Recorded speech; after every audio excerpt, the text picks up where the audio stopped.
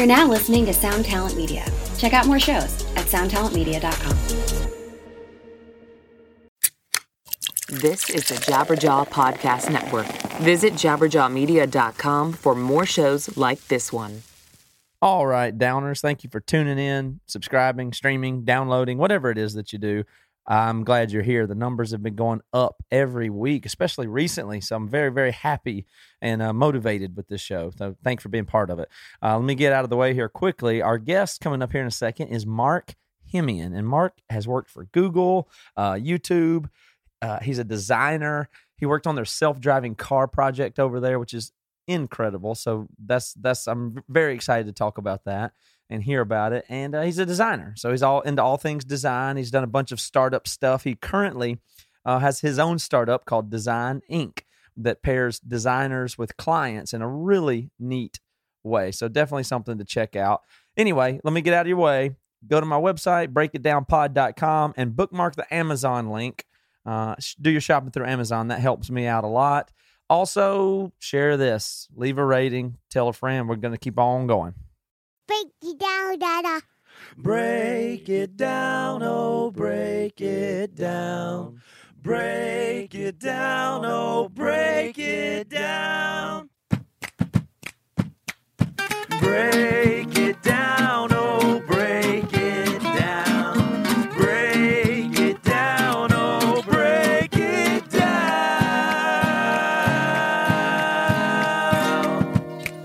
Let's make color. Yeah.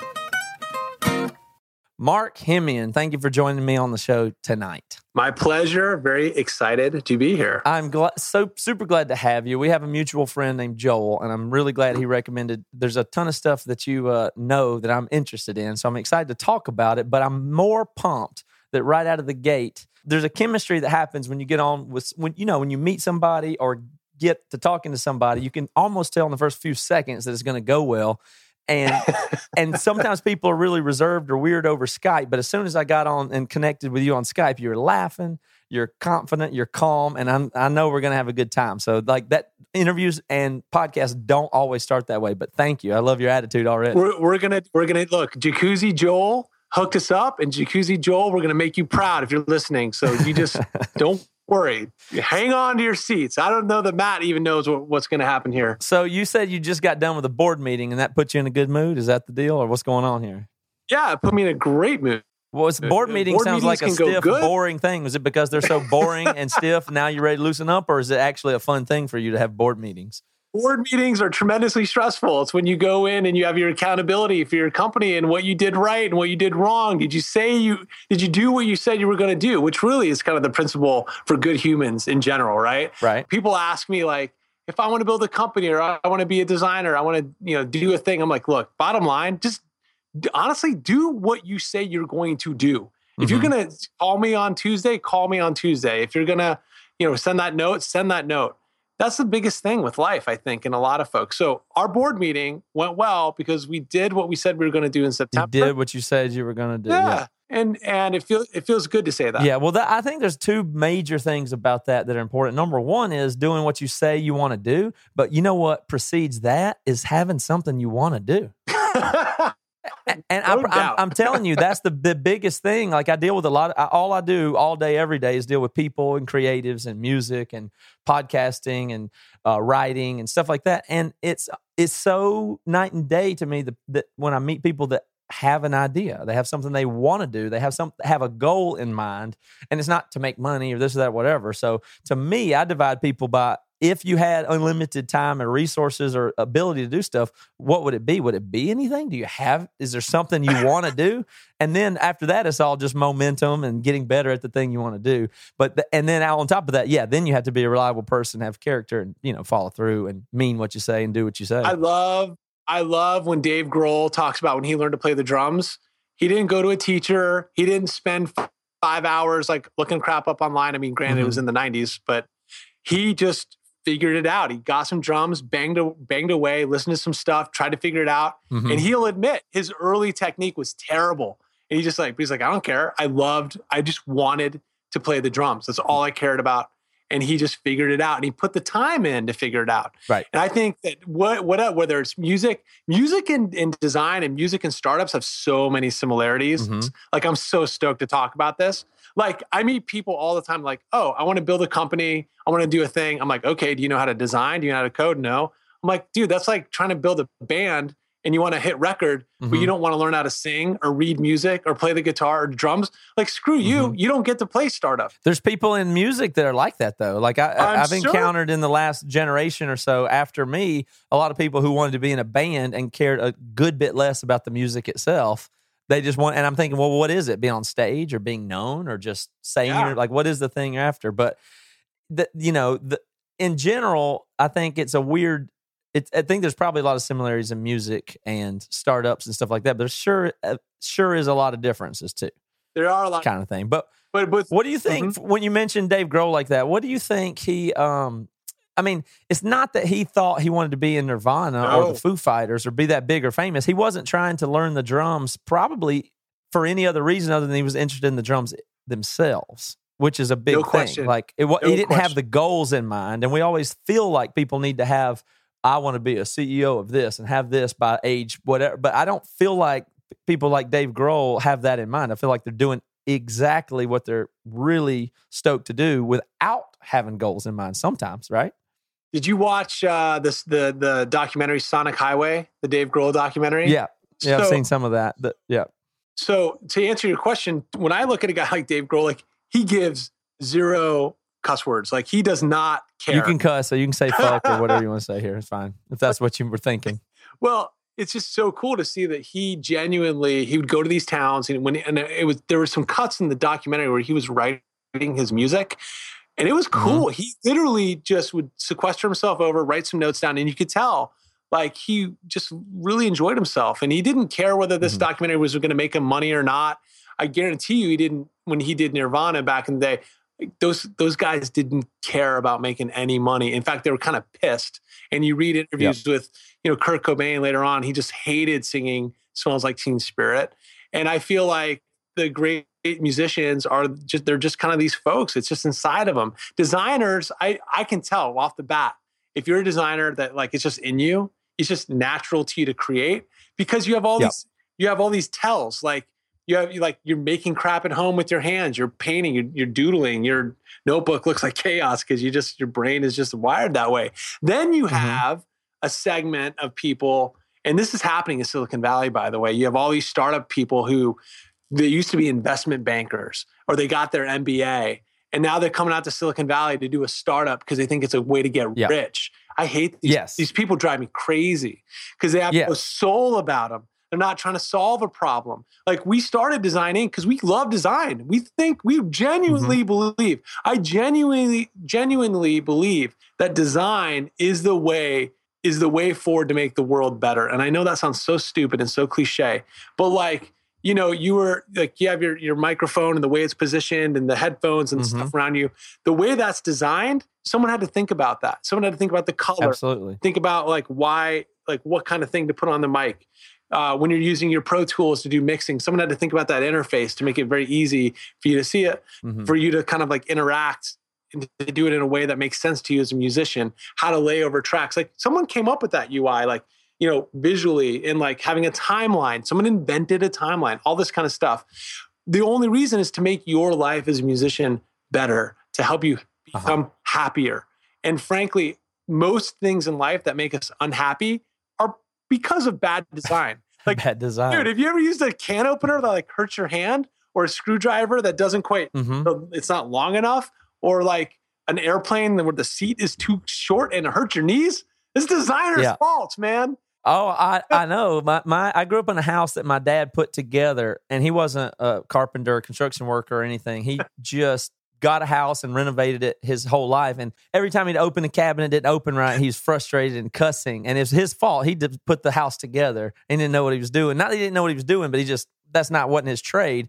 But I give him credit for working on our house so much and doing it. But he always hated the house, but he's the one that designed it. He just didn't have enough experience.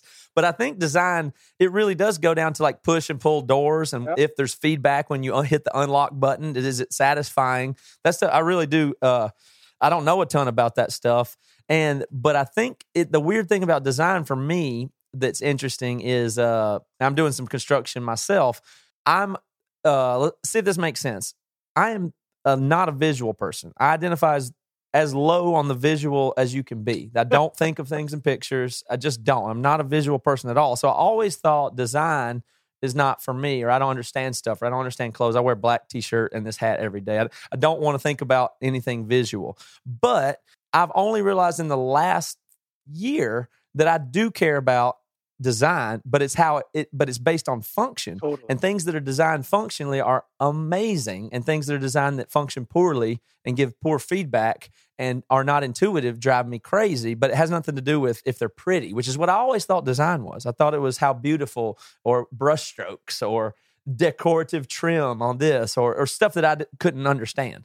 But it really seems like it's about function. Yeah, Matt, you are not alone. This is the common understanding of what design is, that it is the surface, that it is what it looks like, and that's about it. Mm-hmm. And that is no more, it's you can't judge a person this way by what they look like or what they feel like, or it is the substance of how things work and how they interact. So for example, I get a lot of crap because I say Craigslist is well designed. People are like, you're crazy. Yeah. That's the ugliest website in the world. I'm like, I'm not talking about the look. I'm talking about the fact that I can put my, janky old junk on there and someone's going to come and give me money for it. And my mom understands how it works easily. And my mom gets it. That is good design. Look, absolutely. A cardboard box is good design. You know where the top is, you know how it opens, and you close it. Now, you can improve it. You can cut some holes in the sides. You can actually carry it nicely. You can maybe reinforce it so books don't fall out of the bottom. That is all design. And so therefore, Matt, everyone is a designer, right? Because and cardboard boxes is a good example, because you think about like pizza boxes or all boxes, I guess they've got it down to such a science that is so economical that there's no parts are wasted, and it punches out and it folds on itself, and you can ship them flat. Totally. Like all that stuff about cardboard is great. I mean, that's the kind of stuff that I just love so much, but I have no idea what colors go together. I have no clue. I could never tell you in a million years. So that if I'm allowed to wear this belt with those jeans or not, I do not know. Well, look, let's go back to your black t-shirt and your black hat. That's like you're pulling out a really classic move. A lot of really bright folks will wear the same thing every day because they realize there's a finite amount of willpower we have for the day, right? We talked about ketosis before the show started. We can get into that a little bit if we want to. The fact that you don't burn any brain energy on what you're wearing every day frees you up to be creative in your music, to be creative in your podcasting, and all this great stuff that you're doing. I do the same thing. I wear the same thing every day. I wear a Ruka t-shirt and jeans and and rainbow sandals, rainbow slippers. That's it. That's all I wear because I don't want to think about it. I have other things I want to think about and spend my time on. And so anyway, I think it's really cool that you wear the same thing every day. It shows me that you're just shifted your brain focus to other things, Well, I didn't know that you did keto diet, but it's something I've been doing for 9 months. But there's what I like about that, aside from the scientific or the technical or the weight loss, whatever those things are, I love eliminating food choice. I eat sardines so often for lunch. It's just so easy to do. It's just great. They're high in fat. Gross. They're funky. I put mustard and sriracha on them. And if it's the middle of the day and I feel like I want to eat something, I don't have to think. I don't really worry about choosing Taco Bell or cooking something. I love that about, like, especially with keto, once the food cravings are under control, which you're new to it. And I don't know if you've done it before, but at some point you don't care as much about the food. Like, you're not craving it. It's not such a big deal. It just kind of fades into the background. It's like, food. And then I wind up thinking about it the same way as my clothes. Like, well, I got to put some on, so I'll eat something. And it's not that big of a deal. And I love that. I love that it's saving you from a choice paralysis between Taco Bell and like McDonald's or Del Taco or something. Like, that's right. Like, it's so just eat another can of sardines. It's fine. Boom. Do you like anchovies? That's the way I am. Like, sardines are so, to me, like, in some ways it's the perfect food, but in another way it's just like kind of, I couldn't imagine it, right? Like there's no other food like it. The whole animal is in the can. There's no other animal like that we eat. Just eat the whole. The head is missing from it, but the whole rest of the fish is there, and it's slimy. The skin is on it. The tail is on it. It's high in fat, and it tastes like the ocean. And they're wild caught. Like they don't have any toxins and mercury and those things in them because they're at the bottom of the food chain. There's these tiny little fish. It's perfect. It's amazing. Do you like poke bowls? Do you like raw tuna? Oh, absolutely. Like people say tuna, you got to avoid it more because of mercury. Whatever. I don't know if that's true or I don't care a ton, but yes, I love tuna, especially raw tuna. Yeah, poke and stuff. I'm definitely going to die. I think I am going to die of mercury poisoning, but we can go back to what we were talking about before. Sorry, I'm going off topic a little bit. Well, I don't know exactly what it is, and I told you some of the stuff that I wanted to talk about, and I think we're going in probably reverse order, which is totally fine. But what I want to go back to next is that thing you said about we're going to go back and forth with startups and design, and I want to talk about self-driving cars. Those are all things that I really am interested in. But when you talk about the people who come out from Wall Street or whatever it is that they are trying to get into startups to make money and they're posers, that resonates a ton with me. I don't know if maybe that's my word, posers, not yours, but that makes a lot of sense to me because shouldn't you pursue the thing you want to pursue and then it turns into whatever it is? Using the Dave Grohl analogy, if we're back on that train of thought, you want to play drums, then you get to be in a band and then your band happens to be successful kind of thing. But I think people think of startups as, this way to get rich or make money. And the thing, and the musicians that I don't resonate or understand are the parallel must be people who, and this isn't startups, but the way people say entrepreneur seems to drive me crazy a lot when people identify as entrepreneur. I always think entrepreneur, that's fine, but that doesn't really mean anything. Like if you're not, what's your interest is what I always want to know. Entrepreneur is not a job. It's not a job at all. Yeah, I don't think it's a job either. It's like saying someone who's entrepreneurial, that is an attribute. That's like saying you are assertive. Yes. You are assertive. You are thoughtful. You are entrepreneurial. But what you do every day is you're painting. You're playing the guitar. You're playing the drums. You're doing something. What is the thing that you're doing? And there is a huge, huge romanticism about what it means to do a startup. And let me tell you, 99.9% of our time, we are sitting behind a computer and we're emailing people and we're working and it's boring and it's monotonous and it's a grind. And it is not sexy. It is not this incredibly amazing thing. For example, tomorrow, I'm going to email a lot of folks and try to tell them the story of Design Inc. and try to get press and try to increase demand. And that happens one person at a time. And there's nothing cool about that. I'm not having a big old party. I'm not jumping off the roof into a pool. I'm not doing a launch party, whatever. Like the crap that people see in the movies is just not how it is. It's a grind. There's no way around it. Anyway, you got to put the time in. Do you think people that identify as entrepreneur or say, I want to be an entrepreneur, do you think that is, there's something not authentic or something not genuine there? Do you identify that as a problem? I would just think it feels a little funny when somebody says that what they want to be is an entrepreneur or something. Like people will say, and this isn't about me, but people will say that I am that way, but that's not what I want to be known as that. I don't see how that's, I always find that a little bit funny. I say, well, I want to make stuff. I want to make a podcast. I want to deal with people. I want to develop things, creative stuff, It seems like it should be based in what you want to do more than I want to be a boss. And isn't it such a culturally attractive thing to say startups and entrepreneur? It is culturally very attractive. I think what people are trying to say is they want to be financially independent. And when you get into the core, most folks, when you get them alone and you start talking to them about their family, about the people they love, the people they care about, it kind of comes into a place where they just want to have independence, whether it's independence from a job that they hate, whether it's independence from being financially strapped, living paycheck to paycheck, or overcoming debt. Saying I'm an entrepreneur is very easy. It's like almost this aspirational battle cry to say at some point I will be, I have my vision board. I went to my retreat and I'm going to do it. Well, let me tell you, the entrepreneurs out there, they are not listening to podcasts. They're not watching Gary Vaynerchuk on YouTube or, folks don't know who that is. He's a well-known entrepreneurial person that people follow. They're not doing a Tony Robbins special. They're not going to Tony Robbins for 5 days and paying him $10,000 to tell them what's wrong with them. They are just doing. They're just working.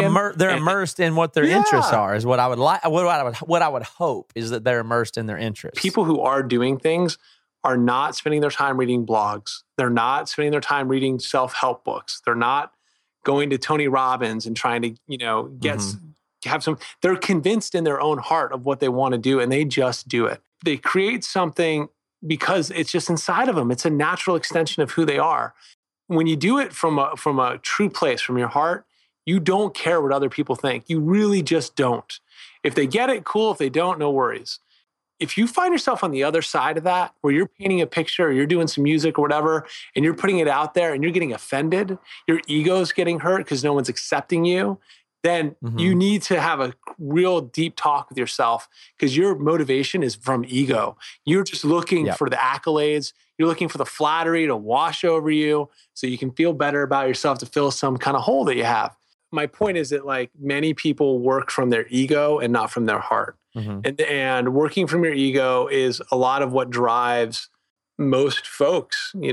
For me too, I used to do design work or take on jobs because I thought it would kind of help boost my social capital or help me, look better to peers. But, as I've gotten older and done a lot more work, I've just realized that, you really got to kind of pick the things, do the work that you want to do that's inside of you. And when you do it, it's really freeing, because you don't care what other people say. You really just don't. And I think if you find yourself getting offended because no one is seeing the genius of your work or no one is like really appreciating what you're doing, then you need to really kind of self-reflect and be more self-aware on why you're motivated to do these things. The money does come. I know that's cliche to say, and I'm sure that someone who doesn't have money, who's working on their passion project, I know that that's the worst thing to hear right now. What I want to say though, Mark, is, isn't it kind of easy for you to say, as a successful person, and I don't know that my audience knows everything about you, but having worked at YouTube and Google Ventures and doing startups and having multiple of them and being successful, I mean, it is kind of easy for you to say the money will come, right? No, you know why I get to say that? Because when I was in college, I worked my ass off. I did a full-time job, paid my own way through college. When I worked for 10, 12 years, not making any money. I short sold a house in 2009 trying to build startups. Went into $100,000 worth of debt. But I worked from 7 a.m. till midnight, till 2 a.m., whatever, time and time again, took the risk, put the time in. And after 15, 16, 17 years of doing this, I am going to say it because I feel like I've kind of earned it. Yeah. In a lot of ways, it is easy for me to say, but I feel like I've earned the right to, now looking back, I'm 40 years old. I've been working in tech, in startups for 20 years. When I was in college in 96, 97, 98, 99, I worked at a startup. I put myself through school that way. I got paid whatever, like $10 an hour, $12 an hour, just grinding things out. And I've tried and failed many, many times. And I can tell folks that it's not going to happen in a year. It's not going to happen in 5 years. It's not going to happen in 10 years. 15 years from now, it might happen. And it might never happen. When you get talking about the startup stuff, it's and your startup is called Design Inc., which is really cool. But what is the difference in a startup and a regular business? There's no difference. If you want to do a regular business and you're just starting out, you're a startup. You are just beginning a new idea. You're convincing other people about, that you're trying to hire. You have a product or a service you want to introduce to the world. The term startup just means you're a new business. Yeah. We might as well just call them new businesses. In the tech world, startup tends to have an extra meaning, saying someone gave you some money. And like in our case, we raised some money to build our idea. And so we had this idea. I took it out to some investors. I said, what do you think? They said, we think that's pretty cool. Why don't you give it a shot? Here's some investment. Go for it. But, it is, you're just building a company. So it is weird to actually say, we're a startup. I mean, no, we're just building a company. It's whatever. What I was trying to say before is, starting a band or doing music, I always have thought of it as a company or startup, but never I've always had this mentality that you got to do it and not use any money. I guess I didn't have any money, but I never thought raise money to do stuff. But it's just so much slower that way. Like you have to spend 5 years or 10 years and never pay anybody. And then eventually, if it works, it works, and doesn't work. And I'm starting to think as the kind of stuff I'm creating and building now, like the organization that we run, we do our own music. We release our own music. We do a podcast and a network of podcasts and do our own stuff. And we've always done it with almost no help or money or anything like that. And over time, I've developed some people that start as volunteers and interns. And now we have a small staff of people that get paid. We have about 17 people that work in our whole organization now that we run.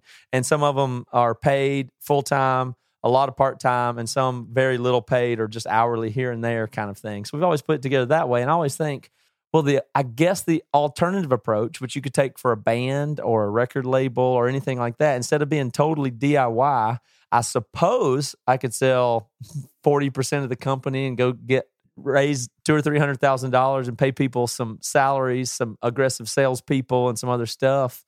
But it just always seems so scary, and you lose control, it feels like, when you do that. So I've always built everything really, really slowly, where I have to do every part of the business myself until I understand it, and then eventually maybe hand it off. And that's kind of counterintuitive to what I understand startups to be. You can't, but I see the power in the other. You can't build anything alone. Yeah. You can't do anything alone. Really. You can't even, I can't think of anything you do alone. Even when I go surfing, I had to rely on someone to make me a surfboard and create the wax. I mean, there's some interconnectedness. It's really rare. I mean, I guess I breathe by myself, but this idea of giving up control, let's dive into that. Mm-hmm. You have already given up control. There's 17 people that rely on you day to day to help either pay their bills or, so in a sense, you are beholden to them. Mm-hmm. You're beholden to, there's always something that's going to be in control. And my feeling on raising money is, 100% of something worth nothing is nothing. 10% of something worth, a lot is much better than 100% of nothing. Right. So, but it depends on what your motivations are. So I just mentioned earlier, I just got out of my board meeting today, and there's 2 people on the board, me and my lead investor. And so, yeah, when you take money, I am accountable. I'm, by law, I'm accountable. There's SEC filings. Like there's no messing around here. I can't be fiduciarily irresponsible with the monies that we've raised.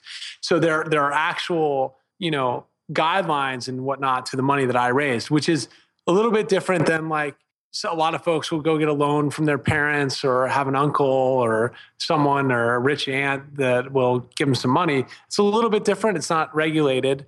But money is just a way to, I don't know, for the most part, it's just a way to kind of to accelerate growth and accelerate. Yeah, that's the word for it, because I identify as a very slow person. I've always done everything I've done very, very slowly, and it's probably is a control problem. I'm starting to realize, but I want to do every little thing until I understand it. Then I don't want to do it anymore. But that takes years to develop something that way. But that's just the way I've done it thus far. Like I really want to control every single thing, from a musical arrangement to an online presence to figuring out how the website works. Every single thing about it, I want to be 100% involved in it. But once I understand it, I definitely am looking to, delegate and bring somebody else on. But it would feel so weird to me to raise money and hire big shots to do stuff. That always feels that feels like I wouldn't be able to control that. That's the way I look at it. Yeah, I don't think you want to hire big shots. I think you want to hire people that are smarter than you. Yeah, I like the sound of that. You can trust. Like Joel, like our mutual friend Joel, he's the head of our design at Design Inc. And, he knows what he needs to do, and he comes in and he does it, and I don't get involved in his crap. A CEO of a business only has 3 jobs: raise money, set the direction and the vision, and hire great people, and just get the hell out of the way and just stay out of the way. Yeah. Now, hiring great people is really hard, and having a team that works together is really hard. And that's the only reason companies succeed or fail. It's not because of the idea. And by the way, and that's the only reason bands succeed or fail. It's the people. If the people can work together and they get along and they're have a kind of a common vision, they're going to do great. And you've seen this. You've seen bands that have come on, then they dissolve and they fall away. You never hear of them ever again. And you see startups that are like, oh, that sounds kind of cool. And they start to emerge and then they just implode. The founders fight, they sue each other, or the lead singer and the guitarist get in a knife fight, whatever. Knife fight, dude. We have knife fights all. We don't really. But I've seen companies in the past where, man, it's just toxic. Again, it all comes down to people. And even when you take investment, those folks are now part of your company. When I talk in my board meeting with my lead investor, we talk about our company. It's our shared vision. It's what we want to do together. So I believe that if you want to make the world different in some way, it's okay to have someone come help you out. Now, you have to be like adamant about what the strings are, what the intention is. Folks gave us money because they think we're going to turn it into more money. And that's our goal. That's our hope. And I don't know. I think in some ways, you probably also have different goals for your podcast. I don't know if it's a lifestyle thing, meaning you're able to put in minimal effort and get a lot of revenue out of it that allows you to play the music that you want to play and spend time with your family and your loved ones. Or I don't know if you want to be the next, I don't know, Warner Brothers or Capitol Records. Yeah. No, yeah, definitely. For me, my whole thing that motivates me is developing new stuff with motivated and creative people. Like I love doing a creative thing that I want to do, and I love working with other people and bringing them along, figuring out, matching people together and causing stuff to exist that doesn't currently exist. A podcast, a record, a song, a partnership. I love it. And so that's what I'm mainly about. It's not really necessarily a money thing or want to have some big company necessarily, but that works. But we do it kind of slow. But I think about startups and that kind of stuff a lot. And so let's shift a little bit and talk about your startup that you're working on now, Design Inc., which is a really neat idea. If you've been in music and if you've been in anything kind of creative these days, you have to deal with graphic designers all the time. And I've never had it's always been difficult. Like that's always been a point of pain, like to figure out what it is and what we're paying for and what should we pay for and how much does it matter? Yeah. That kind of thing's always been a struggle. I'm starting to get a little bit more clarity on it now, but we just had a fiasco recently where I hired somebody. Let's get specific here. I hired somebody for a new podcast that somebody else paid me to develop for a brand. Okay. And so I used a designer that they knew because I was trying to make things go well or play nice with the people that they knew. And so I paid a designer that was stoked on the project, explained it to him. And then we had the launch of the soft launch of the podcast. And the day of that soft launch with the graphics that we had chosen and done and everything, the other person involved sent me a text message, and it was a picture of our identical artwork on a candle at the supermarket down the street. So it was stock art that they had given us and done. And it was the day we were supposed to put the thing out, and it was just devastating. You got had. You got had. Yeah, and I can't believe that would be a thing. And at first I was like, well, maybe that's common. Does this happen? Is this right? I didn't even know the ethics of it or what is that okay or not. But specifically, we paid $1,500 for a logo here. That's what it was. And they gave us something that we found on Shutterstock.com or something. We went back and found it later. But so this is just a friend? It was a recommendation? It was a recommendation of somebody that done some other work for somebody else I was trying to play. It wasn't somebody I knew or had dealt with before, but. I'm so sorry.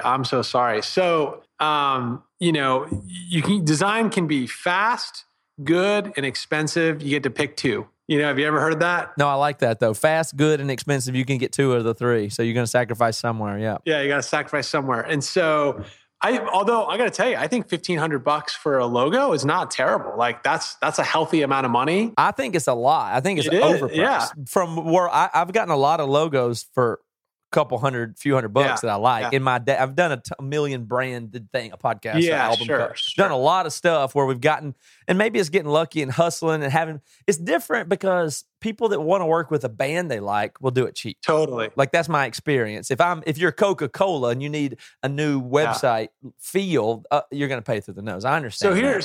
But we get stuff for cheap all the time. So to me, $1,500 for a logo sounds insane. It sounds like a lot. It is a lot. And it was clip art. I mean, from some website. It is a lot. So great design is expensive. It's an investment. But here's the thing: bad design could potentially make you bankrupt. It could ruin your business. The wrong brand. Because what happens is when people look at artwork or brand and they have this emotional connection, what happens is there's a perceived value, not your actual value. There's a perceived value in what you're offering just from the look, just from the shapes and the colors and how things. And so automatically I can show you 2 websites. And if one is well designed, you're going to internally trust it more. What the value is on that trust, I don't know. Is it worth $5? Is it worth $100? Who knows? Yeah, but that depends on if you're a lawn care business that does, $80,000 annually, or your Coca-Cola and it's worth $20 billion. And so you know. Well, let's go down to small business. Let's just go down to mom and pop. Let's go down to folks like you who have a small business and they want to look professional. They want to look unique. And a good brand will do that. It'll be memorable. It'll be simple. It'll be actionable. It'll evoke the kind of like emotion that you want. Because a brand is more than just like a mark, right? So there's the logo, which can be just a word by itself. It can be a word and an icon. Like Skullcandy headphones are like a really interesting idea. The skull itself is probably more recognizable than the word Skullcandy. So they have this kind of combo thing going. But that mark, that Skullcandy logo is great. They did How much does it cost? How much is it worth? I think it's worth at this point, because of all the brand equity in Skullcandy, is probably worth, I don't know, $20 million, $30 million. But to get something like that created, I think it's very reasonable to assume that a designer can create a system like that for $2 to $5 grand. And what they would do for you is they would sit down. So let's say you have a new headphone company and you want to call it the Carters, right? We're doing the Carters headphone company. It's sick. You do podcasting. It's a natural extension. I love it. So if you're hiring me, I ask you 3 things. I say, pick 3 adjectives of the emotional reaction that you want people to have when they see the headphones. And I'm not going to let you wimp out here. You can't just say, oh, they got to look professional. No, I want like evocative kind of words. So for example, if we're doing headphones for you, maybe one of your words is audiophile. Like you think when people see these headphones, they think the high quality. Anyway, so we take you through that exercise. Then we start developing your brand. And we ask you questions like, where are you going to use this? Well, look, I want it on the side of the headphones. I want it on the packaging. I want it in my podcast. I want it to be used as a advertisement in videos. Of course, I need a logo for my business cards and my website, of course. But a real designer is going to take you through that journey and make sure that the mark is going to, actually cover all the needs that you need. What does it look like on social media as a small little icon? What does it look like? Because that's what people use this stuff for. They need to do a Twitter icon. They need to kind of put it on Instagram, YouTube. So what we did at Design Inc. is we have this wonderful network of handpicked designers, hundreds, thousands of them at this point. They're some of the best in the world. They're folks that are just hard to kind of, if you're not in the design world, it's hard to even know who these people are. You're lucky you have a friend, Joel. You can be like, Joel, I need a designer, and he can recommend someone to you. Now you know me. Just send me a text. I'll send you some folks. Yeah. Now I had Joel hook me up with somebody before, and then they quoted me like $4,000 or $5,000, and I said, "Nah." I went back to somebody cheap. That's what's hard, right? Yeah, that's what's hard. And so, Design Inc. is that kind of an opportunity. If you want a logo or something done, go to Design Inc., click on logos.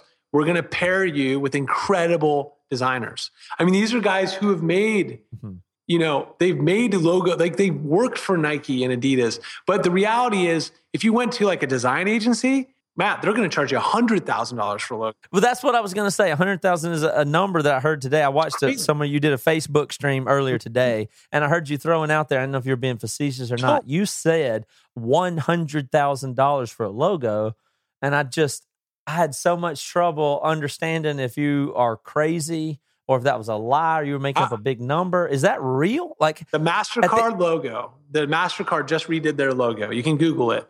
Done by a guy named Michael Beirut, one of the best logo designers in the world, right?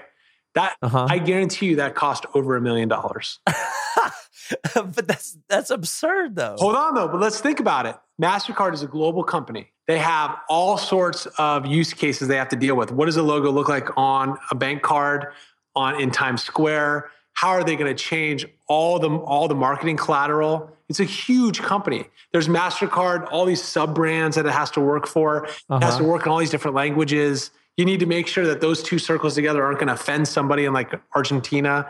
So there's actually quite a bit of market research that's done to make sure for that particular use case that doesn't destroy and hurt the brand further. Yeah, because that one error there, and it turned out to be reminiscent of some war criminal somewhere in history. And if someone screwed up your logo and made it look like a Nazi version of Donald Trump, you could be hosed. You could, it would ruin MasterCard. You know, it'd be a whole thing.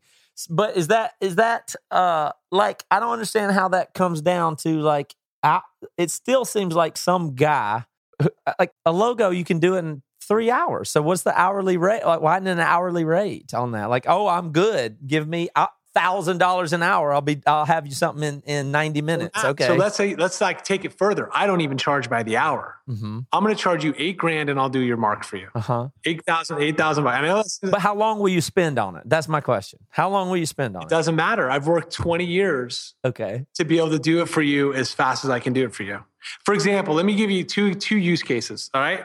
I just did a mark for a company in LA and I did 103 logos. Okay. I probably spent 200 hours on this project. And if I'm billing out at $200 an hour, 200 times 200 is what? I don't know what the math is. 40 grand? 40 grand. I didn't pay him. Okay. By the way, I charged him $5,000 for this logo. I spent $40,000 worth of my time on this mark. And guess what? They hated it. They didn't do it. They didn't pay me. They owe me money, actually. And they say they don't like it. I'm like, guys, we did 103 versions of this thing. And round after round after round. But they weren't happy. And I said, look, if you're not happy, don't worry about it. Don't pay me. It's fine. I just did another logo recently for $7,000. And we, logo number 3, we hit it. And they love it. And they're stoked. And we took it further. Because a logo is not just about the mark. It's about the colors, the topography, what photographs do you want to use? What does it look like in usage? So a good logo person is going to extend that all out so that when you do have to go load your artwork up to iTunes, you actually have all the files. So you go to like some cheaper versions, like it's not even the same thing, like a $5 or $9. Yeah, some guy's going to draw a mark for you or steal something they see on the internet and give you just that, just give the Illustrator file. That sucks. How about think about how is this thing going to work, for you, like the Carter headphone model. What is this going to look on packaging? Mock that up. Spend the time to what would the packaging actually look like and how does the mark interact with that? So when you start extrapolating all the use cases for someone's logo and brand, it turns out it does become quite a bit of work. And I would say I probably lose more often than gain. I probably spend more time on it than I should. And but you can't think about it hourly. You actually have to think about it more of like, how is this person going to help me solve my problem? Because you have to realize all right, I'm going to do an experiment with you. Tell me what you think about. Okay. When I say the word Facebook, you just thought of the blue square and the damn white F. Yeah. You just did. Yeah, I did. When I say Coca-Cola, you think of the red and the white. Coca-Cola, that's what you think about. Yeah. You can't help it. But you reduce it down and say, oh, somebody put an F on a blue square. How much does that person deserve to get paid? Like, I would want to say, well, anybody could put an F on a square in their Photoshop, No, they just paid for your brain. Your brain is imprinted now with a blue square and an F. It could have been a blue square and a star or a dog's butt. It doesn't matter. The fact is you now associate something with that company. And actually, you think about that logo before you think about anything else. And what's funny is if you really want to get like kind of meta on it, the brand association we have with something now, when you think about Google, you now think trust. You believe it. You believe when you Google something and the results come up, you trust it. Yeah. If you Google blue microphone, MP3 blue microphone podcasting, if the first link says blue microphone, before you click it, you believe that is going to take you to a page that's going to be valid. It's not going to be spam. Yeah. It's not going to be pornography. It's not going to be some hate crime site. So now if I take that Google mark and I put it on anything, you now will trust that thing. That is the power of that brand. Yeah. Now, is the drawing important? No. Can anyone look at the Target logo for crying out loud? A circle and another circle? A freaking monkey can make that, right? That's not the point. The point is that someone created a system, the red, the white, how it looks on the floor, how it's used, when it should be used. Should it be used with the word Target or not? That whole brand system is what a lot of logo designers are missing, and you can get that on Designing. Mm-hmm. Not to do a plug. Not just the skull on the headphones. Like anybody can pick out a skull or draw one. But how perfect. So like, let's go back to Carter headphones. Your logo has to work in a circle because the side of a headphone is a circle. It has to. Mm-hmm. And like, think, so if some crappy designer gives you like a wide horizontal logo, like, Sennheiser has this problem on all their headphones. The logo gets really... Oh, yeah. It's really long and skinny, and it's a long word. Yeah, it's a problem. Yeah. That's terrible. They should rebrand. And they should rebrand in a way that, like, it's hard to get good headphones now. Anyway, so I don't mean to rant so much about it, but there is a lot in there. So you think is logos that are worth $100,000 and $1 million. And it's more than a logo. I get that. But I'm just saying there is justification for that. But you wouldn't recommend spending that. I mean, what if you're a lawn care business or a band and you're just getting a new T-shirt made or an album cover or something? I mean, how much should you spend? How should you approach finding that for you? Your new blog, you're just a start. You think, I'm going to make a blog. I hope I can do something with this. How should you approach that? Okay, so those are 3 different total use cases. So let's talk about making your own blog. If you're making your own blog, I don't think it matters what your logo looks like at all. I think your name is way more important than any logo. Okay. I would type it out in Helvetica or type it out in Proxima Nova or Gotham or some other really nice to read font and call it a day. Okay. And when you start getting enough traffic, then go invest the money in a night and brand yourself. When you've actually become something, okay, then go ahead and brand it and spend the money and go spend $5 or $6 and meet with a designer, have them give you a moniker, have them take your first initial and your last initial and like blend them together in something cool and memorable. Maybe you like elephants. I don't know. An elephant should be your logo, but don't do it initially. You don't need to. It's a waste of time. Okay. Now let's talk about the lawn care company. Lawn care companies are really interesting because you're now competing with a segment of the population that doesn't pay taxes, that is cash only, that can just come and do work for you for $50. But if you are a business and you want to do a lawn care company that's like legit and you have vans and equipment, you could definitely make a huge impact locally. If there's a lawn company that I saw locally, professional logo, beautifully branded, the guys are like wearing uniforms, like I trust them, I'm going to pay a premium, no problem. Because their brand is communicating to me that they just look pro. They cared enough to spend money on what they look like, no problem.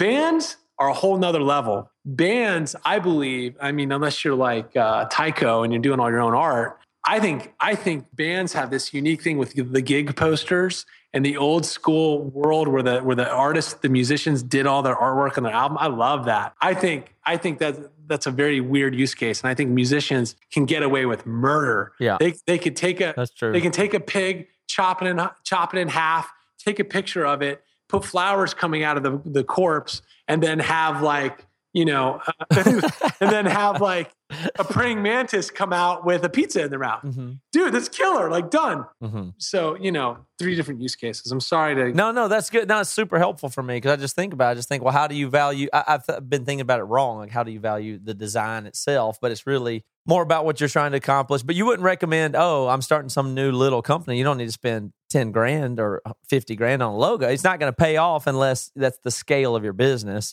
Depends on the company. If you're a startup and you just raise some money, you just raise $200,000-$400,000, you better damn well. Oh, of course. Yeah, right. It should be proportional. Yeah, you should go spend some of that investment on the one thing. Remember, to our Facebook example, the one thing people are going to think about when they remember your name. There's probably a graphic. I haven't looked at your iTunes. I should probably look at it right now. There's a graphic, Matt, that people associate with you. Yep. That your audience associates with you. Like, So with Tim Ferriss, it's always Tim Ferriss's face and the word Tim Ferriss. Right. For Tony Robbins, it's always his face. So I think for podcasters and celebrity, it should be your face. It should be a combination face. And for you, you got the backwards hat and the black shirt. Mm-hmm. Like that's a very memorable look, and like it's interesting to think about maybe that becoming the brand in some way. I don't know. Mm-hmm. No, that's good. I dig it. And plus, I've already got my graphic design consult done, and I'm doing a headphone company now. So that's going to be huge. I'm doing Carter headphones. That's going to be big. I'm the first customer. That's good stuff and very helpful. So, but the interesting thing about Design Inc. is it's different. I'll tell you what, I don't have to do anything here. You're a startup guy, so you've got a 90-second elevator pitch of what your thing is. What is it? What's different about Design Inc.? I think I know the answer, but you'll say it better than I will. Design Inc. is the number one place to find hand-picked world-class designers to help you design pretty much anything you can think of. Right now, we have logos and something we call design critique. And our mission in life is to make design very easy to understand and very easy to obtain. That's it. That's all we want to do. And we know that when people work with really good designers, their kind of eyes go up. Many people have had your experience. They've got a crappy designer. They've stolen artwork from somewhere. They're a bunch of hacks. They're not any good. But when you start working with a really good designer, they change the way you think about design. They help you to understand that design is about increasing your revenue, increasing your audience. Design is not art. If you want to paint pictures and make people emotionally feel something, go paint a picture. That's not the design purpose is to solve a problem. Cool. So Design Inc. is up there to help you solve a problem. And right now, you can actually go schedule 1 hour. It's called Design Critique. Go on the site, schedule an hour with a designer, and just share your idea with them. It's like $100. And if you have some silly idea or some app idea, let me tell you something. The designers on Design Inc., they've been there. They work for Facebook, Twitter, Google, all the top folks. They're going to be able to give you some insight very, very quickly on how good or dumb or amazing your idea is. So you've been a designer for a long time, and we talked about Google and all these Silicon Valleys and the startups and all this stuff, but you've been in this world for a while. You worked at Google, and which brings me to the thing that honestly was the reason I wanted to talk to you in the first place is something about, and I'm imagining we're a designer. I worked on something to do with self-driving cars at Google. Is that true? Yeah. So Google is kind of a really neat place where you get to work on a lot of neat technology. And if you have a desire to work on something inside of Google, you can kind of just like raise your hand and say, hey, it'd be cool to work on this. And so I had a friend working on the self-driving car, and we were talking one night, and I just kind of like pitched myself because I really wanted to kind of work on the project. And so I went and worked on it for a couple months, 2 to 3 months, and helped kind of think through. This was about in 2013. So it's funny because the self-driving car world is just blown up. Uber has theirs now, and every company has a self-driving car now. Like, it's very common. Mm-hmm. But during the time in 2013, it was really kind of only Google, and there weren't really many folks. And so, I worked on problems. I helped kind of design some software. When you think about like, how do you actually interact with a self-driving car? Like, how do you tell it to come pick you up in the morning? And if you're driving in the car, like, how do you tell it to like stop and get you a coffee or to go grocery shopping, or because you're going to do the normal stuff, And so you have to think about how you might interact with maybe a phone device or some other kind of device to like, because you still got to control the car. Like, you still got to tell it to go do stuff, And so you worked in the design of that part of the interface of the driver, of the operator, and the car itself. I worked on some tools to help the person who wants to tell the car to go somewhere, how to go somewhere. And so you can imagine, I mean, I don't even know. It's been a long time. I don't know how much I can talk about it, but basically, people are very familiar with Uber nowadays. You hit a button, car shows up, and you get in. You could imagine a very similar kind of experience with a self-driving car. Hit a button, self-driving car shows up, you get in, you hit another button, and it takes you where you need to go. You need to interrupt it maybe and go get some groceries. Maybe you do that. Maybe the car waits for you. Maybe it doesn't, Well, are you qualified to help me think through then what is the future of self-driving cars? Or is it coming, and when's it coming? Can we go? Is that territory you understand well? Like, I mean, I love to think about it and talk about it with people, but people don't know that much about it. You've been around it. Is this real? Is this going to happen soon? Oh, there's no question. Yeah. All of our kids are not going to have cars. Okay, let's start there. My daughter's 3. No way. Will she ever drive a car? And we live in Seattle, urban. She will never drive a car. Okay. She will never drive 10 years from now, no question, or 13 years from now. But no, it's funny is maybe even 10 years from now. What's funny is our kids will be going in cars by themselves, like at age whenever they start going to school. Right, because they don't have to learn to drive. So if she's 9, she can go in the self-driving car, right? Self-driving car will be way safer than a human. So there goes school buses. Screw that. You don't need that. Your daughter's going to get a self-driving car to school. It's going to take her and drop her right off, and the cars can run all the time. But that doesn't make a ton of sense to me for a couple of reasons. And I'm so optimistic. I'm so into that. But that timeline is very short. 9 years from now, or 10 years from now. Oh, it's there. The tech is there. The tech's there. The tech is there. But what about this is an example I've used that this drives me crazy. But we have I live in Seattle. It's an urban center, so I'm so happy to live here. I'm so optimistic about our future. But let me tell you something that's going on in our city that I cannot understand. Some people are talking about going to Mars right now. There's companies doing that. There's self-driving cars. We just got a light rail in Seattle for the last few years that they've been working on, and it goes from the airport to downtown. It's awesome. It's cool. I use it. I live 100 blocks north of downtown. They're developing the rail to get out here to where I am, and the rail and the train tracks and the tunnel to get it here, it'll be here in 4 more years. 100 blocks north of where it is now, and then I can use it. That's 4 years from now, and it doesn't go hardly anywhere in our city. It's just barely getting to where I am. And so progress with infrastructure and cities and roads and things that happens and technology of transportation seems, oh my gosh, so slow. So how could we get like something like self-driving cars mobile, even if the technology is there? What about the government? What about the regulations? They try to oppose Uber and Airbnb here in our city. It's driving me crazy. How are we ever going to get there? You're certainly right. The regulations and the bureaucracy are going to be the biggest deterrent. The neat thing though about self-driving cars is there's such a demand, I think, for more people die in car accidents than anything. I mean, I don't want to talk about. There's been a lot of things in the news with police brutality and also in all the war on drugs and all these other terrible things. Way more people die in car accidents. It's like 30 or 40,000 a year, right? Something like that. I think it's more than that actually. But what's interesting is, frankly, when you look at traffic will go away, right? Traffic only exists. Will it? Yeah. When traffic will go away? Totally. They've done tons of studies on this. Traffic happens because of us. We're not efficient with how we drive. Mm-hmm.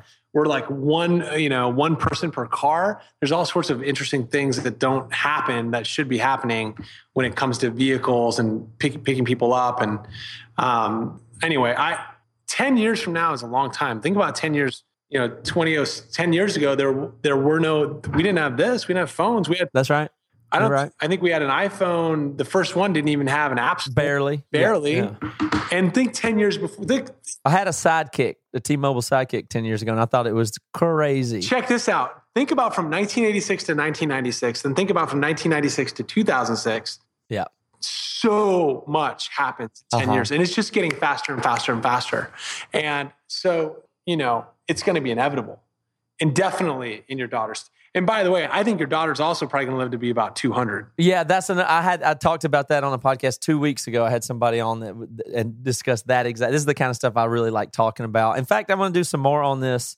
Let me do something a little unorthodox here. Let me use the bathroom, so I don't have to rush through this here. I really want to talk about this a little bit. Let me see if you can answer a question while I'm gone. I'll go as fast as I can. Can you tell me, how does it work at Google to get into something like self-driving cars? Like, what does Google do? They want to be on the frontier of everything, and how does that work for them? So I think the first question of how do you get into Google to work on projects like this, I think for something like a self-driving car, you have to realize Google, when they started working on this project, they hired incredible industrial designers, incredible computer scientists who were very good at this. The piece I worked on is very, very small. I'm just a designer. So I was just helping with the software and like how things might look or feel. But, there were user researchers and all sorts of interesting folks. So I think the first thing is you want to go get a job at Google, and then you want to go work on something like self-driving car. You got to be quite good at whatever particular discipline you want. So if you want to be a software engineer and you're really interested in self-driving cars, then, go learn about lasers and radar and computer vision and machine learning and all sorts of interesting things that folks care about that make self-driving cars. More broadly, if all these companies, Facebook's doing this now too, they're all getting the footprint of what they build, and they're pushing it out, right? So Facebook has the big plane that does the internet now, and Google has all sorts of weird projects internally that are, trying to think about the future of how can you use technology to make our lives better. Mm-hmm. So, there really just comes down to, as an individual, and I don't know how much of your audience are engineer or computer science or math kind of focused people, but you kind of got to go into that kind of realm of things, and then really kind of gear your studies to line up with the kind of work that folks need. Now, big data, machine learning, this kind of stuff, you're going to have a job all day long at Google if you want, or SpaceX, and help, Elon go to Mars. If you want, if you want to, you could do that. Yeah. Well, if you want to, that's encouraging, and I believe that. But I think it's really hard for people in the middle of America and the rest of the country, and growing up where they grew up in a small town like I did, or in South. I don't think people think, oh, machine learning and artificial intelligence in the future, I can get a job in that and do that. I don't think people think that's an option, and it is. I know it is. Why don't they think it's an option? It just because you don't have any. Because where we're from, we don't have any familiarity with it. We don't know anybody that does a startup. We don't know. I know it's possible. I believe that. I've seen a lot of change in my life. I've moved. I've done things, but I can understand why that seems like some other thing. It seems so other, and that you could be involved in something like AI or machine learning or self-driving cars. It sounds so foreign to everybody. It sounds so foreign, but that's what's so incredible about it is it's coming right now in a few years. There's a guy, I don't know where the link is. I'll have to send it to you. There's a guy by himself made a self-driving car in his garage. They're like people do this, right? Like, one of my great grandfather's brothers or something, was a crazy man. He did holograms. He lived in the middle of BFE, Utah, making holograms, when taught himself how to do that. I don't know. I don't think that geography is hard. It's really difficult. Where did you grow up, Mark? I grew up in Virginia. In what city? Vienna, Virginia, right outside of DC. And how did you get into I don't love doing long biography stuff, but how did you get from that to West Coast, everything? I grew up playing lacrosse and football, and I did wrestling, and no one knew in high school or in junior high that I had a computer.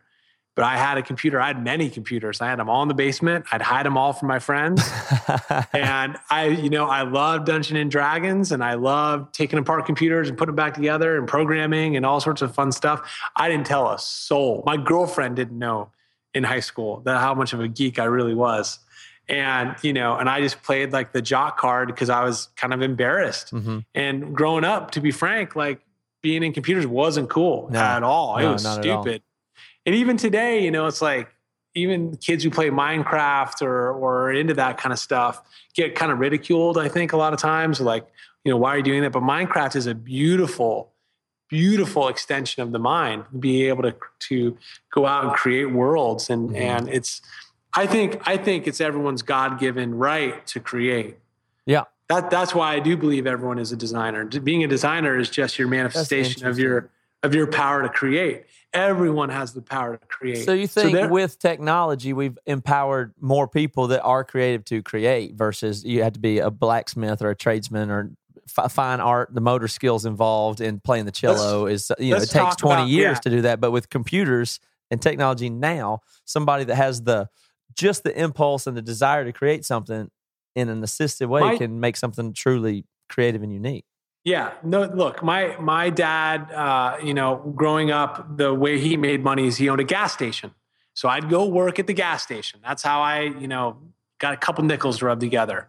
And if I wanted to learn how to do an oil change or fix a thing or look up what air filter went on this car, we had this huge freaking book. I'd have to open it up and go through and read it. I'd have to ask one of the guys there how to do things. Mm-hmm. I'd have to, learn how to change a fan belt or whatever it might be. Now, just look it up on YouTube, man, and just figure it out. That's right. You want to learn how to play the drums? Figure it out. You want to learn how to design some product or some logo? Just go online and figure it out. It doesn't matter if you live in California or Virginia or Kentucky. That's true.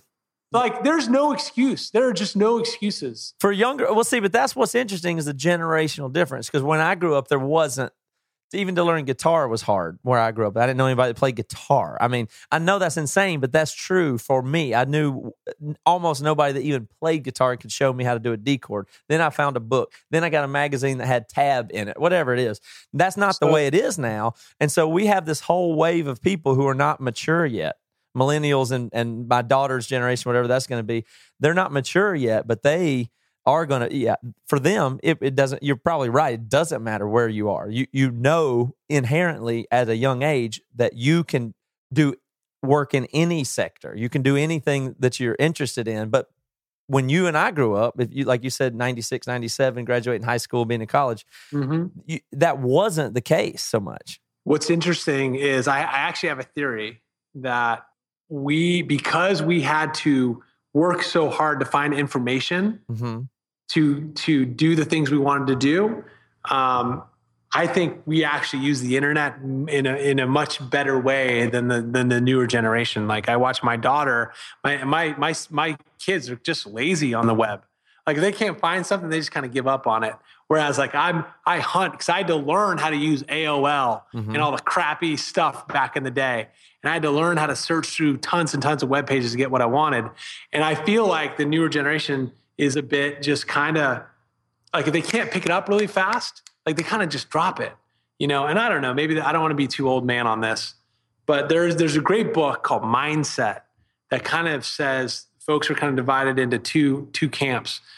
There's the growth mindset, and I forget the name of the other one, but it's basically the idea is you get one kid, they get on the balance beam and they fall off, and they're like, you know what? I don't have good balance. I'm not a gymnast.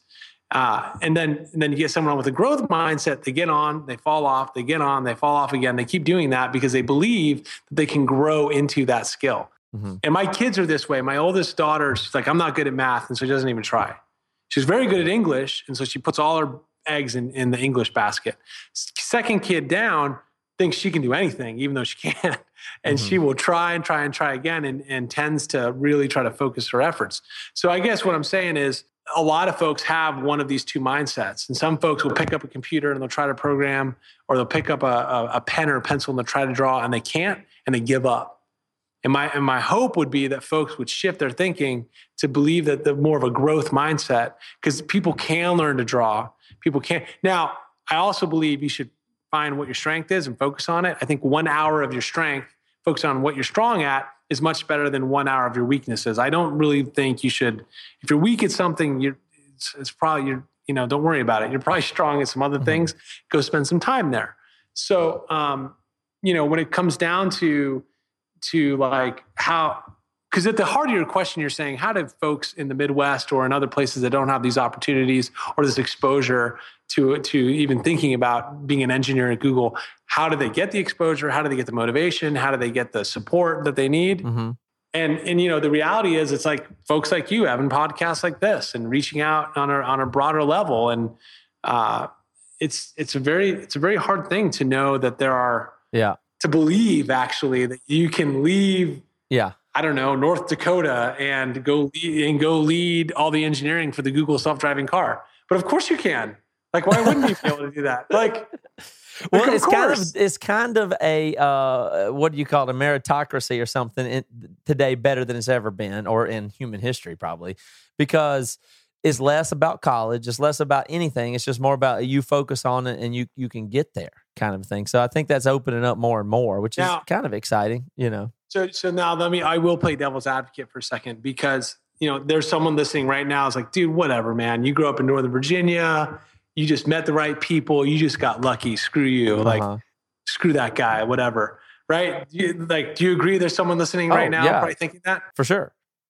And so what I would tell you, to whoever you are listening and thinking that right now, is like, all I can tell you is when you ask my wife or you ask my kids, like, I have been jobless. I have cut steel. I've worked odd jobs. I've done whatever it's taken to like figure out my life and to work in the internet business or to do design or whatever it might be. I'm an accidental. This is all accidental. The only reason I did design and logos is because I found out 16 years ago someone would pay me $500 for it. And with that $500, I can pay for my daughter and give her food. That's why I do what I do. It's still why I do what I do. It's like, I'm building this company, so I hope that at some point there's an exit so that I can be financially independent and that I can invest in my kids, invest in other startups and other entrepreneurs. That's what I ultimately want to do. But all of this has always been driven out of necessity. And so my feeling is, when I meet folks who are like lacking motivation, who are lacking some sense of purpose, then get down to business and figure out what really motivates you. For me, it was taking care of my family and my kids. I mean, I guess I was lucky. I got married in 1998. I got married in college. Yeah, but I mean, what I encounter all the time is people that are saying, and they're selling themselves short, and I dislike this mindset. And it's not mine, but people would say, well, you're lucky. But I meet people, or I'm dealing with people all the time that say, yeah, but I got a wife and kids, so I can't take a chance. And I'm thinking, then you got to, or something. Like they say, well, I've got to feed my family. I can't afford to give up this $40,000 a year job with benefits. I have to feed my family. I say, hold on a second. You're not going to starve, right? You're not about to starve. That isn't going to happen. If you lose your benefits, you're not going to be turned away from the hospital. Like, to me, those things sound like excuses. And I understand, easy for you to say. It is so, I've been there, man. I've been in debt. I've had that pressure. I've been at a job I don't like. I totally I understand it more than anybody knows. Okay. There are 24 hours in a day. Give 8 hours to that crappy ass job that you hate. Mm-hmm. Give 8 hours to rest so you sleep well. You have another 8 hours to do things with. Carve an hour or two out for your family or your wife. Because frankly, if you can spend an hour or two with your family, you're doing better than 99.9% of the world. All right. Then use the other 6 or 7 hours to actually build something else. Turn off the TV, stop watching Game of Thrones and Vikings and all this other bullshit. Stop, get the hell off Facebook. Turn all the notifications off on your phone. Mm-hmm. Turn off all the texts. Tell all your friends and your family, be like, I am working on my thing, whatever that is. Do it, and do it for 5 months. Like just doing keto. Like I'm going to do ketosis for 2 months, and just pay off. Yeah, I will. But make the decision. Like, don't make the decision every single day. Sit down with some time and write it down. Say for the next 3 months, from 7 o'clock till midnight or to 1 a.m, I am doing this. And tell your friends. And cancel the midnight, cancel the wing night with the fellas, cancel the movies. The new movie comes out on Friday. You don't go. You go to your little lame desk in your bedroom and you work on your idea. And if you don't do it, then you don't want it. Right. And you don't care about it. That's what it's really about is, your actions will say what it is that you care about, or if you believe in all those things. So I agree, but I encounter that a lot. And yeah, I do understand people's fear to try something. And I'm not telling people quit their jobs and go do a thing. I mean, do your passion, because so many people want to do, and music is terrible. It's like, I want to do music. It's going to be my career. And they're not good. I'm very torn. I never want to encourage people to follow their dream when they're not good at it. And it's probably not going to work out. And it's just there's a difference in it being somebody's dream or their self-proclaimed passion and being a realistic thing, which is hard because, you don't want to tell everybody to quit their job out there, do you? No, I don't. But I tell you what, I would rather be miserable doing something that I think I would like to do. I'd rather be miserable doing my own startup than being miserable working for somebody else. At least I can just blame myself now. I don't have to blame anybody else. Mm-hmm. But happiness is a very weird thing, by the way. Like I'm not happy a lot of the times doing a startup. I am a lot of other emotions. I am pensive. I'm thoughtful. I'm stressed. I'm upset. I'm discouraged. Happiness is a weird word, man. Sure. And they've done studies. There's a guy who's in prison for his whole life. He gets out of prison when he's 95. They're like, how do you feel? He's like, I'm just really grateful to be alive. I'm grateful that, but you were just in prison your whole life. How can you possibly be happy? And that word is when you take the word, live your passion so that you can be happy, that gets all weird and Instagram quotey. And the reality is happiness for me only comes after. It only comes after you've done something hard. You've sacrificed something or you've done something a little bit extra. That happiness comes and it's only a little moment and that was pretty cool. We worked really hard. The podcast was, the effort was hard, but maybe at episode 100, you're like, huh. Oh, yeah, yeah. Podcasting's the best example of that because most people start it and then they stop and they give up and they quit. And I always tell people, you're not going to be good at it when you start.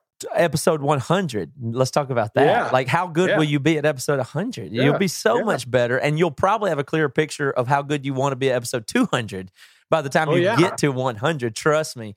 But that's so awesome about today and technology. Podcasting is a great example. Yeah, you can start tomorrow. It doesn't even cost you anything. It's amazing what you can do. In my dad's generation, to start a business was such a huge deal. You can start a business now. I mean, the technology It's so exciting, but I do fear for, is it really going to be as great as it's cracked up to be? Are we in trouble with technology, or is it going to hurt us? Do you know Kevin Kelly? Is he somebody you actually know? I don't know him. I heard him recently talking online about stuff. He's do you know who he is? He's a technologist and stuff. He was on Tim Ferriss show, I think is what I heard, or Freakonomics or something. But he was talking about that the future's not as scary as some people think it's going to be. And that's a big divide, is some people are afraid, well, yeah, but you're going to get the AI and you're going to get this, and the technology is going to ruin everybody. But you seem to be a total optimist in that. You don't have any concerns about where technology is going? Dude, here's the thing. Like the ability to extend the age of people, the ability to figure out how to grow food in a better way. I have crazy views. I don't think we're ever going to I think we're all going to be one giant country. Mm-hmm. I think we're going to have one monetary element that we use. Where everyone's going to be on the same, money. There are no countries. It's one giant country. The whole world is a giant. So there's no more war. We're working together. Because the idea of having borders, having all these different things is kind of asinine, really, when you think about it. Go 500 years from now and think about what would be neat as a society. And it's we're living to 300-400 years old. We have but every school shooter could program a nuclear weapon. In that right. One nuthead with a biological weaponry on their laptop, though, in 50 years from now. Is that not what's going on? But for every nuthead that can do that, there's 10 other nutheads who figured out a way to prevent that, or have tech to kind of protect those things. What's interesting is if you look at the 1800s, there was only 900,000. No, that's not right. Only 900 million people on the earth. Now we're up to 7 billion, 8 billion, and it's just getting faster and faster and faster. Technology is really kind of the only thing that's going to help us continue to have our population at the size that it is, and live and work together and play together in a way that's safe, to be honest. I don't know what the answer is to how do you prevent school shootings, or how do you prevent the violence that we see every day. My son asks me all the time, he's like, Dad, if God exists, why are so many people dying? What is going on with that? It doesn't make any sense to me. And it's hard to give him a good answer around that. But I do think that technology can figure out a way. What if there's a ban on all guns, all missiles, all guns, and we found another way to subdue people peacefully? What if we found the technology has to answer those things? That's right. The burden of technology. What if there's a way to figure out, you talk about the school shootings and whatnot. Well, what if there was a way that you didn't have to go to school and waste half your day with BS? My daughter in high school, I have a daughter, she's a sophomore in high school. I was doing the math with her. She spends an hour and a half each day just walking to class. What a waste of time. She probably wastes 2 to 3 hours a day at school learning bullshit that she doesn't need to learn. Yeah, for sure. She loves to write, and but technology is what needs to uncover these things to help educate the stakeholders, the people who make these kind of decisions. But look at voting. Mm-hmm. Why the hell are we doing the old school way of voting? Oh, that's insane, yeah. Why can't I vote with my phone, and why does it know it's me? And why can't we have a true vote based on what the population thinks? Well, that one's real weird, because people, I've heard people say, oh, because you could defraud it. It'd be all you could cheat that and stuff like that. I'm thinking, well, you do banking on your phone. So it has to be possible, to do. If you can do banking securely, then voting surely could be done, right? Dude, and then truly if that was a way that if we could all just vote like this, everyone would vote. There'd be no problems. We're so lazy, right? But we'd also vote a $200 an hour minimum wage if we could do that too. If everybody got to be. Well, okay. So maybe this is a way out of it. Maybe the crazy people that want to. The mentally ill people that want to program viruses or nuclear weapons, if we had that tech, maybe we're going to aggressively, technologically make advances in mental illness and how to treat that and recognize it. How about that? Maybe that's the solution to it more than the weaponry. How do you solve schizophrenia? How do you solve Alzheimer's? Yeah. And it's really simple. It's just a matter of going into the DNA and just making some tweaks. The only reason you age is because your DNA just starts breaking, their genetics just start breaking down. Mm-hmm. But you can figure out how to assemble that crap back together. We're just Like, it shouldn't be that hard to live a long life. And there's companies working on these things. There is for sure. So we didn't get to talk still about self-driving cars as much as I wanted to, which I kind of regret. But we can do that again or another time or something like that. But from your point of view, self-driving cars, that is happening, right? Like, that's happening. You really believe, can you say it as concise as you can when and how that's going to work? Yeah, the way it's going to work is similar to the way people have horses now. Rich people have horses because they like to collect them, even though we used to ride horses all the time.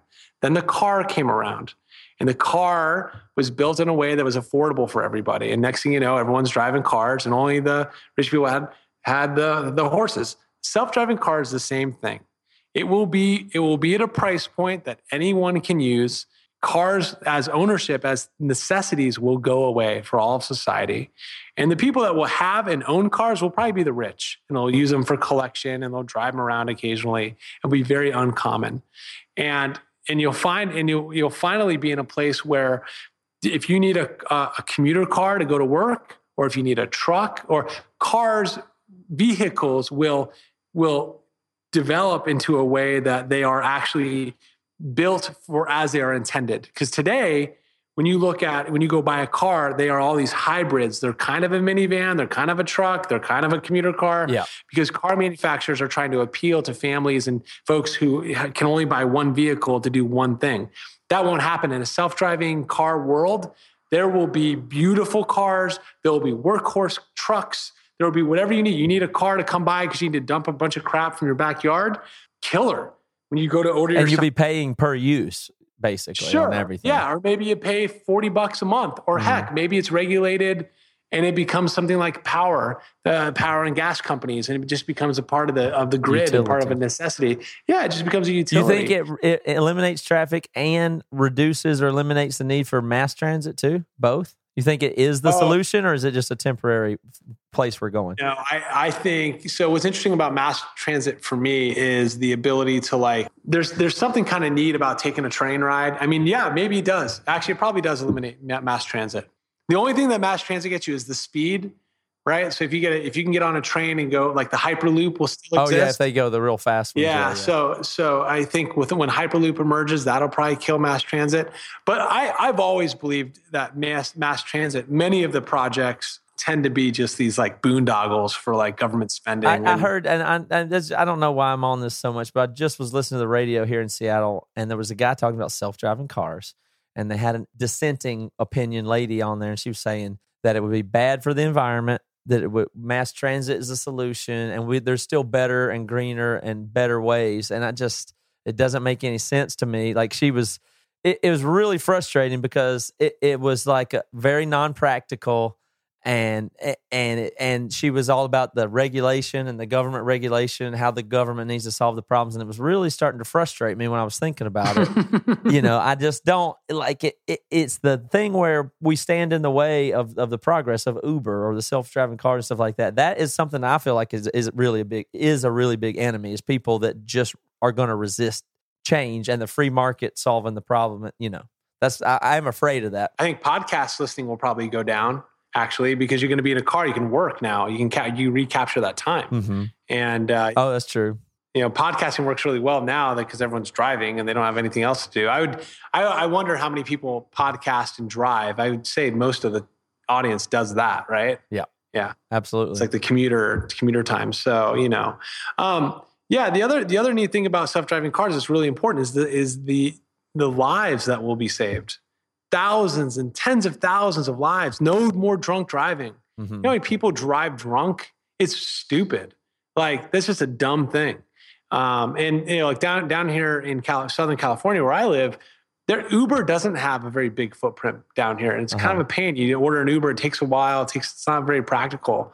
So, for me, I don't know. It's like the safety issue is really compelling to me, is like saving people's lives. That's a big deal. Yeah, it's a huge deal. I guess when you said that, I think too of the commuting. Like, if you're I know people that commute from Tacoma to Seattle. It's an hour, 90 minutes sometimes. And it sounds like the dumbest idea in the world. But if you could be working the whole time, right? That changes that. It could make commuting like less of a deal. Like, you could move farther out. It could spread out cities, and it could solve a lot of problems, I think. One contrarian opinion is as a parent, you end up driving your kids a lot. And frankly, it's actually the only time I get to spend with my kids is when I'm driving Going them to soccer practice. Yeah.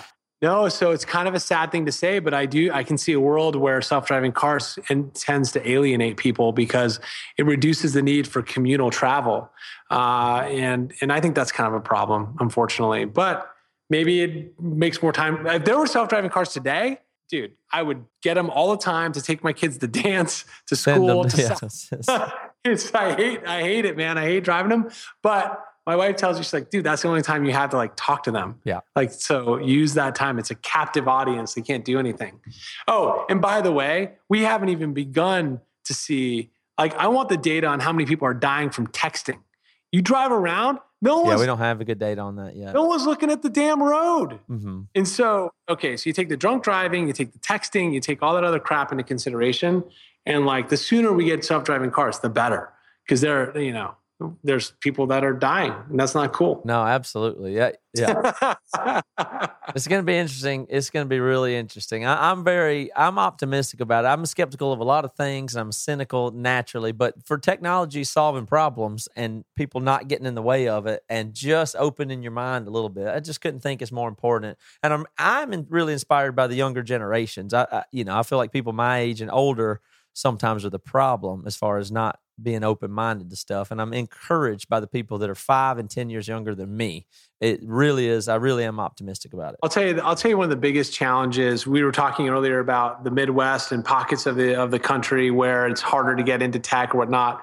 I'll tell you the biggest barrier for a lot of that tech really is the cost of internet.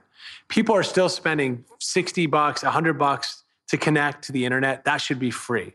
That, in my opinion, should be like, who should pay for it? I mean, how is it free? All I know is I'm paying a lot of money in taxes. Uh-huh. Some of that money should be diverted to help pay for that other kind of stuff. Because if I can power my house, if I pay more for the internet than I am paying for like my gas bill, I think that's a good point. Yeah, because I mean, your electricity sometimes isn't even that bad. Your internet bill could be more than your utility or something. Yeah, and you get companies like AT&T where I'm paying right now.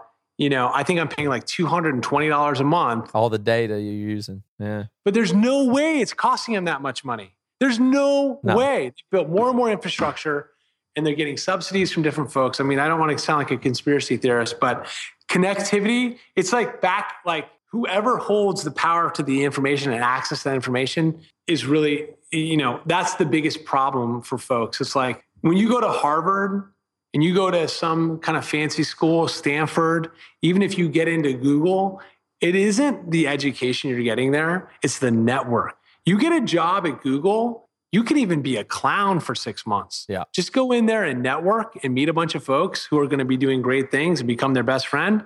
You're good. You're good for life. You're going to have enough jobs for life. You go to Harvard, you don't even have to graduate. Spend a year networking, meeting folks, you're good. Like you're going to have every connection you need the rest of your life. And I know that I don't think that's now to get into Harvard, to get into Stanford is tough, right? You got to work hard. You got to work hard in school. You got to get good grades. You got to like really figure that out. To get a job at Google is tough. It's not easy. Like I interviewed hundreds of people. I interviewed hundreds of designers and said no to many. They weren't good enough. They didn't do enough work. They just weren't good enough. So I don't know, man. It's kind of an interesting. I know I'm kind of going all over the place right now, but I'm really kind of going to stay up at night thinking about how might we encourage the guy living in the girl right now listening to this who's living in North Dakota, right? Who wants to do nothing more than to like figure out how to go to Mars and work for and get introduced. That's a whole nother one going to Mars. I love Elon Musk and go to SpaceX. No, you're right, and we can close it there. But that's the really interesting thing is to just really consider the dichotomy of being able to have so much at your fingertips, and there's so many people that still have so much working against them. And is our future really? Is it just going to unfold the way it is, or are the decisions we make really going to matter? Like, is it determined how well it's going to go because technology is going to solve it, or is it up to us to make sure that it goes well? It's really interesting. Well, I'll tell you this. I'll leave on this note. If you don't like the way the world exists, then you need to change it. I got in a huge argument with a friend today. He's like, I'm not going to vote. And I'm like, then you can't complain. And he's like, that's bull crap. I hear that all the time. And I'm like, no, dude, if you don't vote, you can't complain. He's like, it doesn't matter if I vote in the presidential campaign. I'm like, fine, it may not matter. But guess what? when my wife goes down and talks to the school district because the school district isn't doing something right, or we have a sheriff who's a clown, or we have a city councilman who doesn't work, there's over 500,000 local municipalities and state like things that are won by less than 1,000 votes. Yeah. And so just to use that as a metaphor, people have way more impact than they believe. Yeah. And I guarantee you, if someone really wants to do something, I think people underestimate when they hear someone like Matt Carter say, well, if you want it hard enough, you can get it. They are underestimating what that means. They are underestimating. It's not 1 year of working, 8 hours a night. So what's 8 hours times 300 days, right? Yeah. That's 1,500 hours. No. It is 7,000 hours. It is so much effort. It'll make your eyes bleed. Like that is what it takes. It takes like patience and persistence, and it takes guts, and it takes grit to change the world around you in the way that you want. That's it, man. That's all there is to it. And for me, I couldn't do it by myself. I have 3 beautiful kids that I look at, and I'm like, how the hell am I going to make the world better? How am I going to earn the right to call myself their father, or like earn the right to like? And so I kind of just kill myself. I just try it again. And we're not like financially, we didn't kill it. We made enough money to buy a home for ourselves, which I'm very, very grateful for. And we made enough to, put a little bit away, but I'm still working, and I'm going to be working till I'm an old man.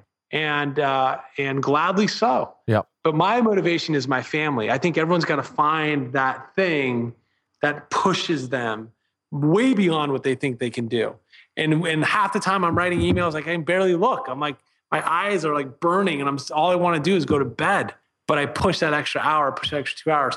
And now look, there's a lot of people that work a lot harder than me, man. So the point being that I think people underestimate what their influence is. And if it's 3 kids, or 8 people you work with, or your 20 best friends, I mean, there's a multiplying effect there. And if you learn something or put yourself to a new skill or a goal and just put 5 years behind it, the impact of that times the people that you influence, it really does add up. I really do believe you can impact. I believe that with the stuff that I want to do, whatever it is, I do believe it has impact and changes the world. Even if it's starting with my, wife and daughter, it's good enough. That's something, but I believe it's more than that when 10 people listen to your podcast or 100, whatever it is. So I believe that. There's going to be someone tonight listening to this that tomorrow they're going to wake up and they're going to do something a little bit different. They're going to start that. They're going to start that podcast. They're going to write that first blog post. There's going to be something said here tonight that motivated someone to get off their ass and actually do something about it. Oh, I hope so. And I hope, definitely, right? I mean, I hope so too. And maybe it's just to write me an email and say, you're a clown, like now saying, which is fine too, man. I'd love it. So anyway, and by the way, I'm always willing to help anybody. Like anyone who emails me, I've always given an answer. I don't care who you are, where you're from. I don't make that same promise, by the way. I get a lot of emails I do not write back to. I get too many messages. I try but yeah. I may not write a lot, right? I may say thank you or whatever, but I definitely try to. And it's been neat over the years. Sometimes you get a note back. It's been 5 years, and someone's like, "Hey, back in the day, you said I should go for this thing, and by the way, I did. And look what happened." I'm like, "Whoa, that's awesome. I don't even remember talking about that." I'm like, "Good. I'm glad it wasn't bad advice." Well, Mark, good luck to you with Design Inc. I think it's great. I love it. I'm looking forward to getting the mock-ups and the packaging for Carter headphones. I think it's going to be a huge hit. Yeah, so let me know when that's done. Yeah, it'll be on your desk in the morning. But I consider myself lucky to have had the time to talk to you. I've all the stuff that you do to feed my brain and let me talk back to you and think out loud for an hour and a half here has been very interesting, and it's what I love to do. And I really appreciate the time you've given me and our audience. I think they'll get a lot out of it.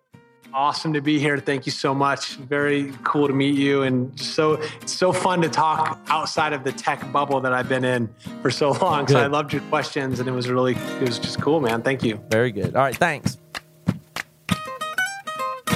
You've been listening to the Jabberjaw Podcast Network, jabberjawmedia.com.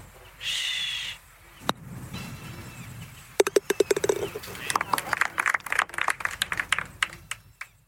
Ever heard of Stoicism? Chances are, if you have, you've heard of Stoicism with a lowercase s and not Stoicism with an uppercase S. Lone wolves, no emotions, antisocial behavior, cold indifference. All that is Stoicism with a lowercase s. Stoicism with an uppercase S is the ancient Greek philosophy and virtue ethics framework that centers on service to the cosmopolis, to include your family, friends, community, and planet, and the development of a good moral character. My name is Tanner Campbell, and I'm the host of Practical Stoicism, a 3 times a week podcast teaching Stoic principles and concepts to anyone interested through the exploration of texts and deep dives into various moral topics. You can find Practical Stoicism where you're already listening to podcasts by searching for Practical Stoicism or by going to stoicismpod.com. I invite you to give it a listen today. You just might like it.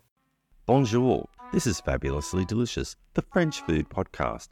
I'm Andrew Pryor, and every week I bring you the wonderful and fabulous people involved in French food, whether they're here in France like me or from around the world.